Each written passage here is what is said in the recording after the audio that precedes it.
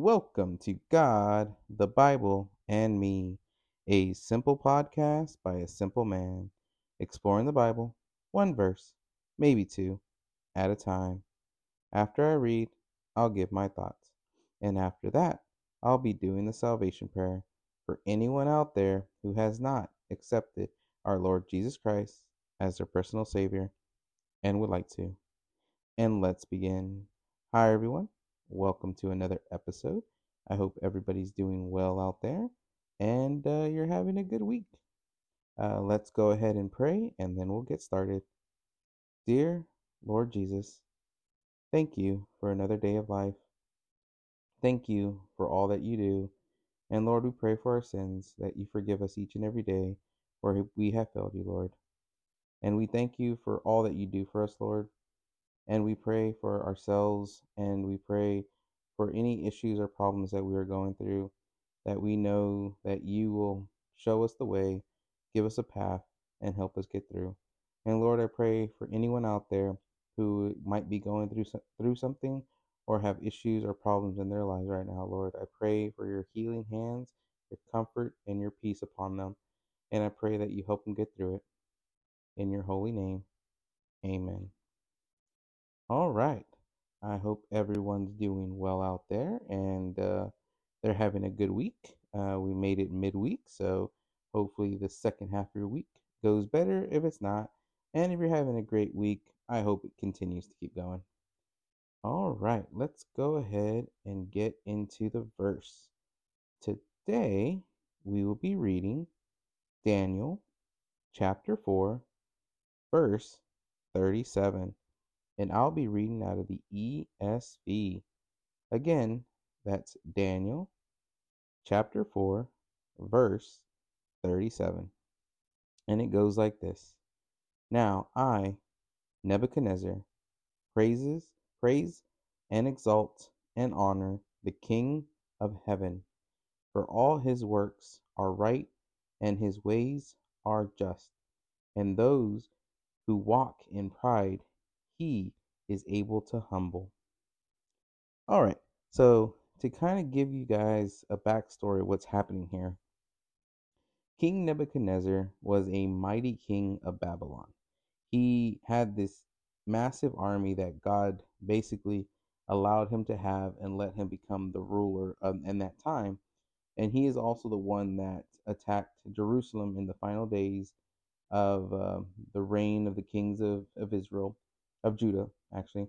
And he's the one that basically conquered it, took all the riches and whatnot, and brought them back to Babylon.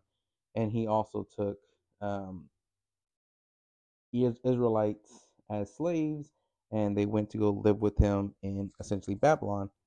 And this is the prophet Daniel, the book of Daniel, which tells this story, and Daniel is the one that's wrote it down. So what happened here was King Nebuchadnezzar had a dream about something that was going to happen, and he asked everyone around him to interpret the dream, but no one could. He had magicians, he had astronomers, he had sorcerers, he had all kinds of people, but nobody could understand the dream and interpret. Now, Daniel was blessed by God, and God gave Daniel wisdom to interpret dreams and to understand because through Daniel, God gave him this information. So, Daniel basically talked to King Nebuchadnezzar and told him, well, your dream is about you and how you have a mighty kingdom and this and that, but you also don't give honor and praise to God. You are prideful. So he's going to essentially dethrone you in a way. But it wasn't to dethrone him, it was basically to humble King Nebuchadnezzar. So he was going to make King Nebuchadnezzar live like a wild animal in the wilderness. His kingdom was still going to be there, and but until he learned to humble himself and give honor to God, then God was not going to give him his mindset back. And so this whole story happened, and then he actually lived among the animals and the wild beasts, and he ate grass like a cow, essentially. And then in one of the moments, he looked up, and in his animal senses, he looked up and he basically gave honor and glory to God at that moment. In that moment, everything came back to him and he became the ruler of again. King Nebuchadnezzar.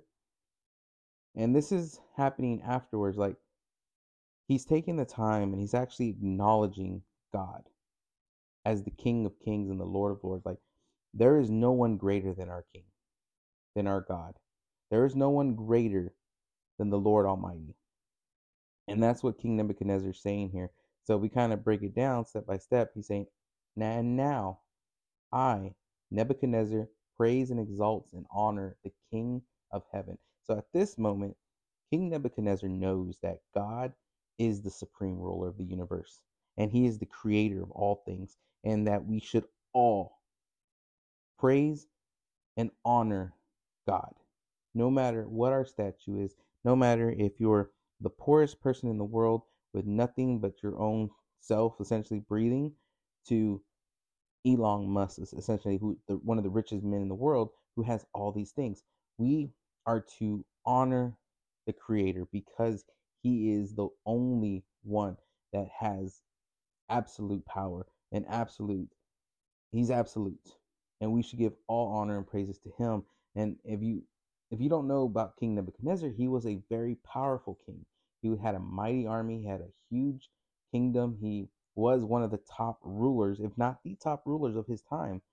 And he's saying that all praises and honor, he exalts and honors the kingdom of heaven. So he humbled himself before God. And that's what we should learn from this, that no matter where we're at in our lives, no matter what we're doing, we should always make sure that we put God first. God is, again, is the King of Kings and the Lord of Lords. He is the creator of everything. He deserves all honor and praise because of him, because of being God, because he is our God, because he loves us. And everything that we have, everything we're given is from him.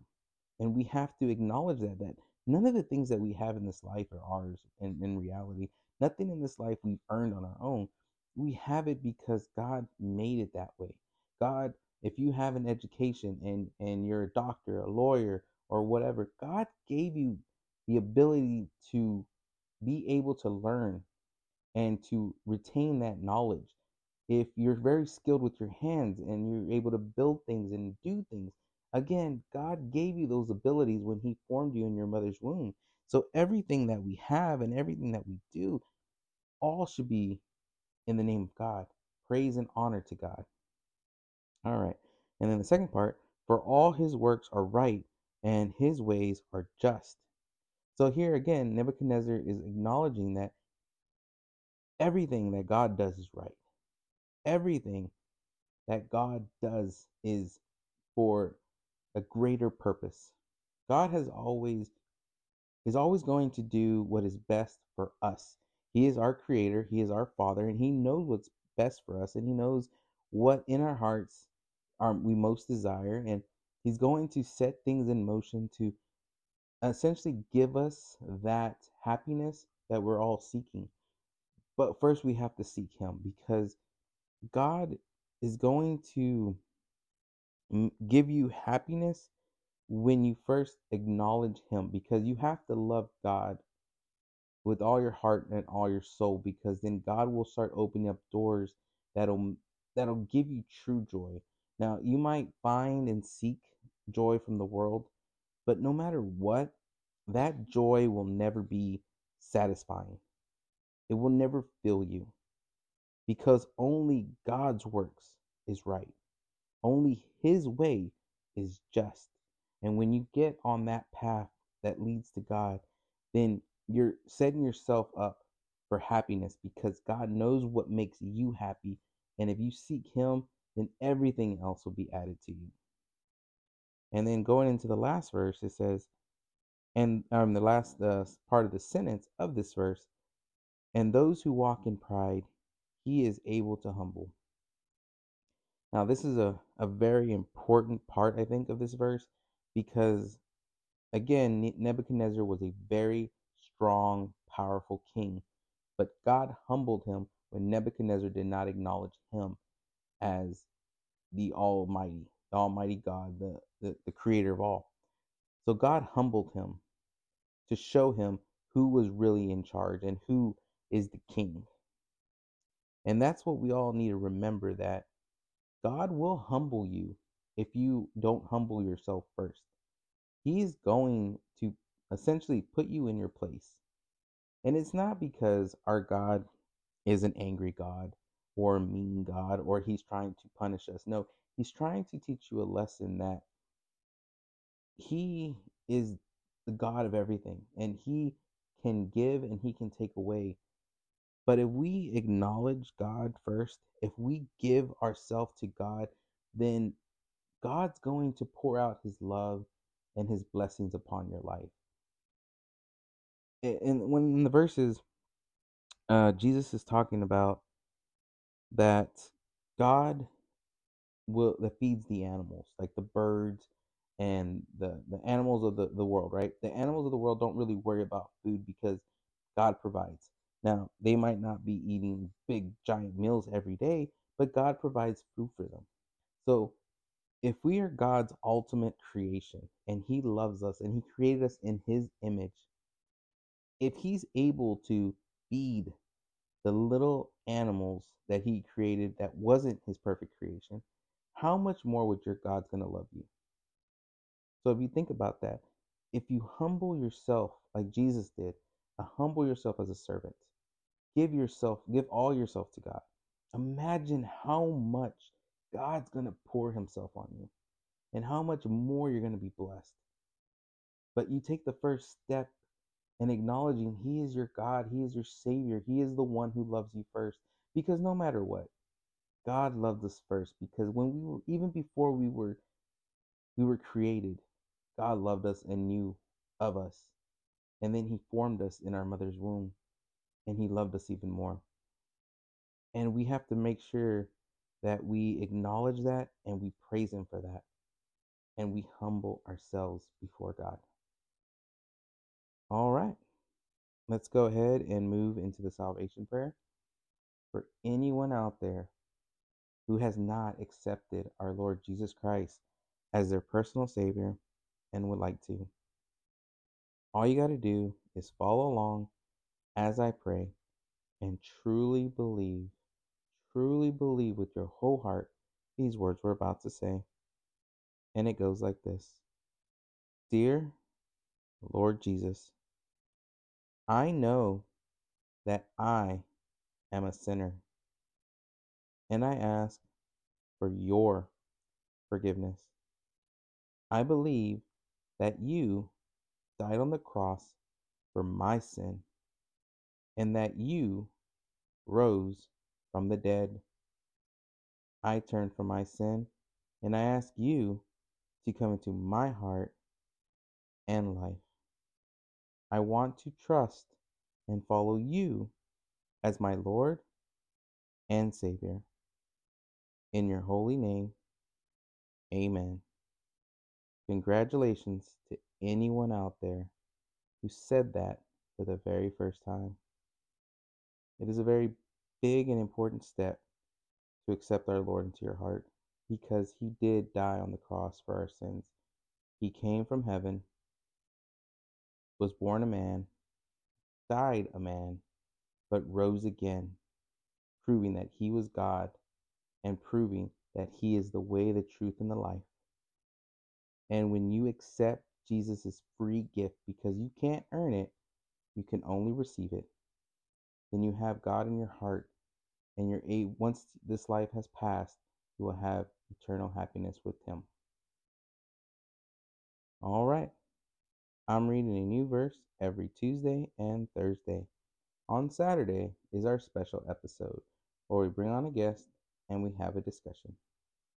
You can find this podcast on Apple and Spotify. You can reach this podcast at God Bible Me Podcast at gmail.com. Let me know your favorite verse and if you decided to give your life to Christ. I would love to hear about it. Until next time, keep reading.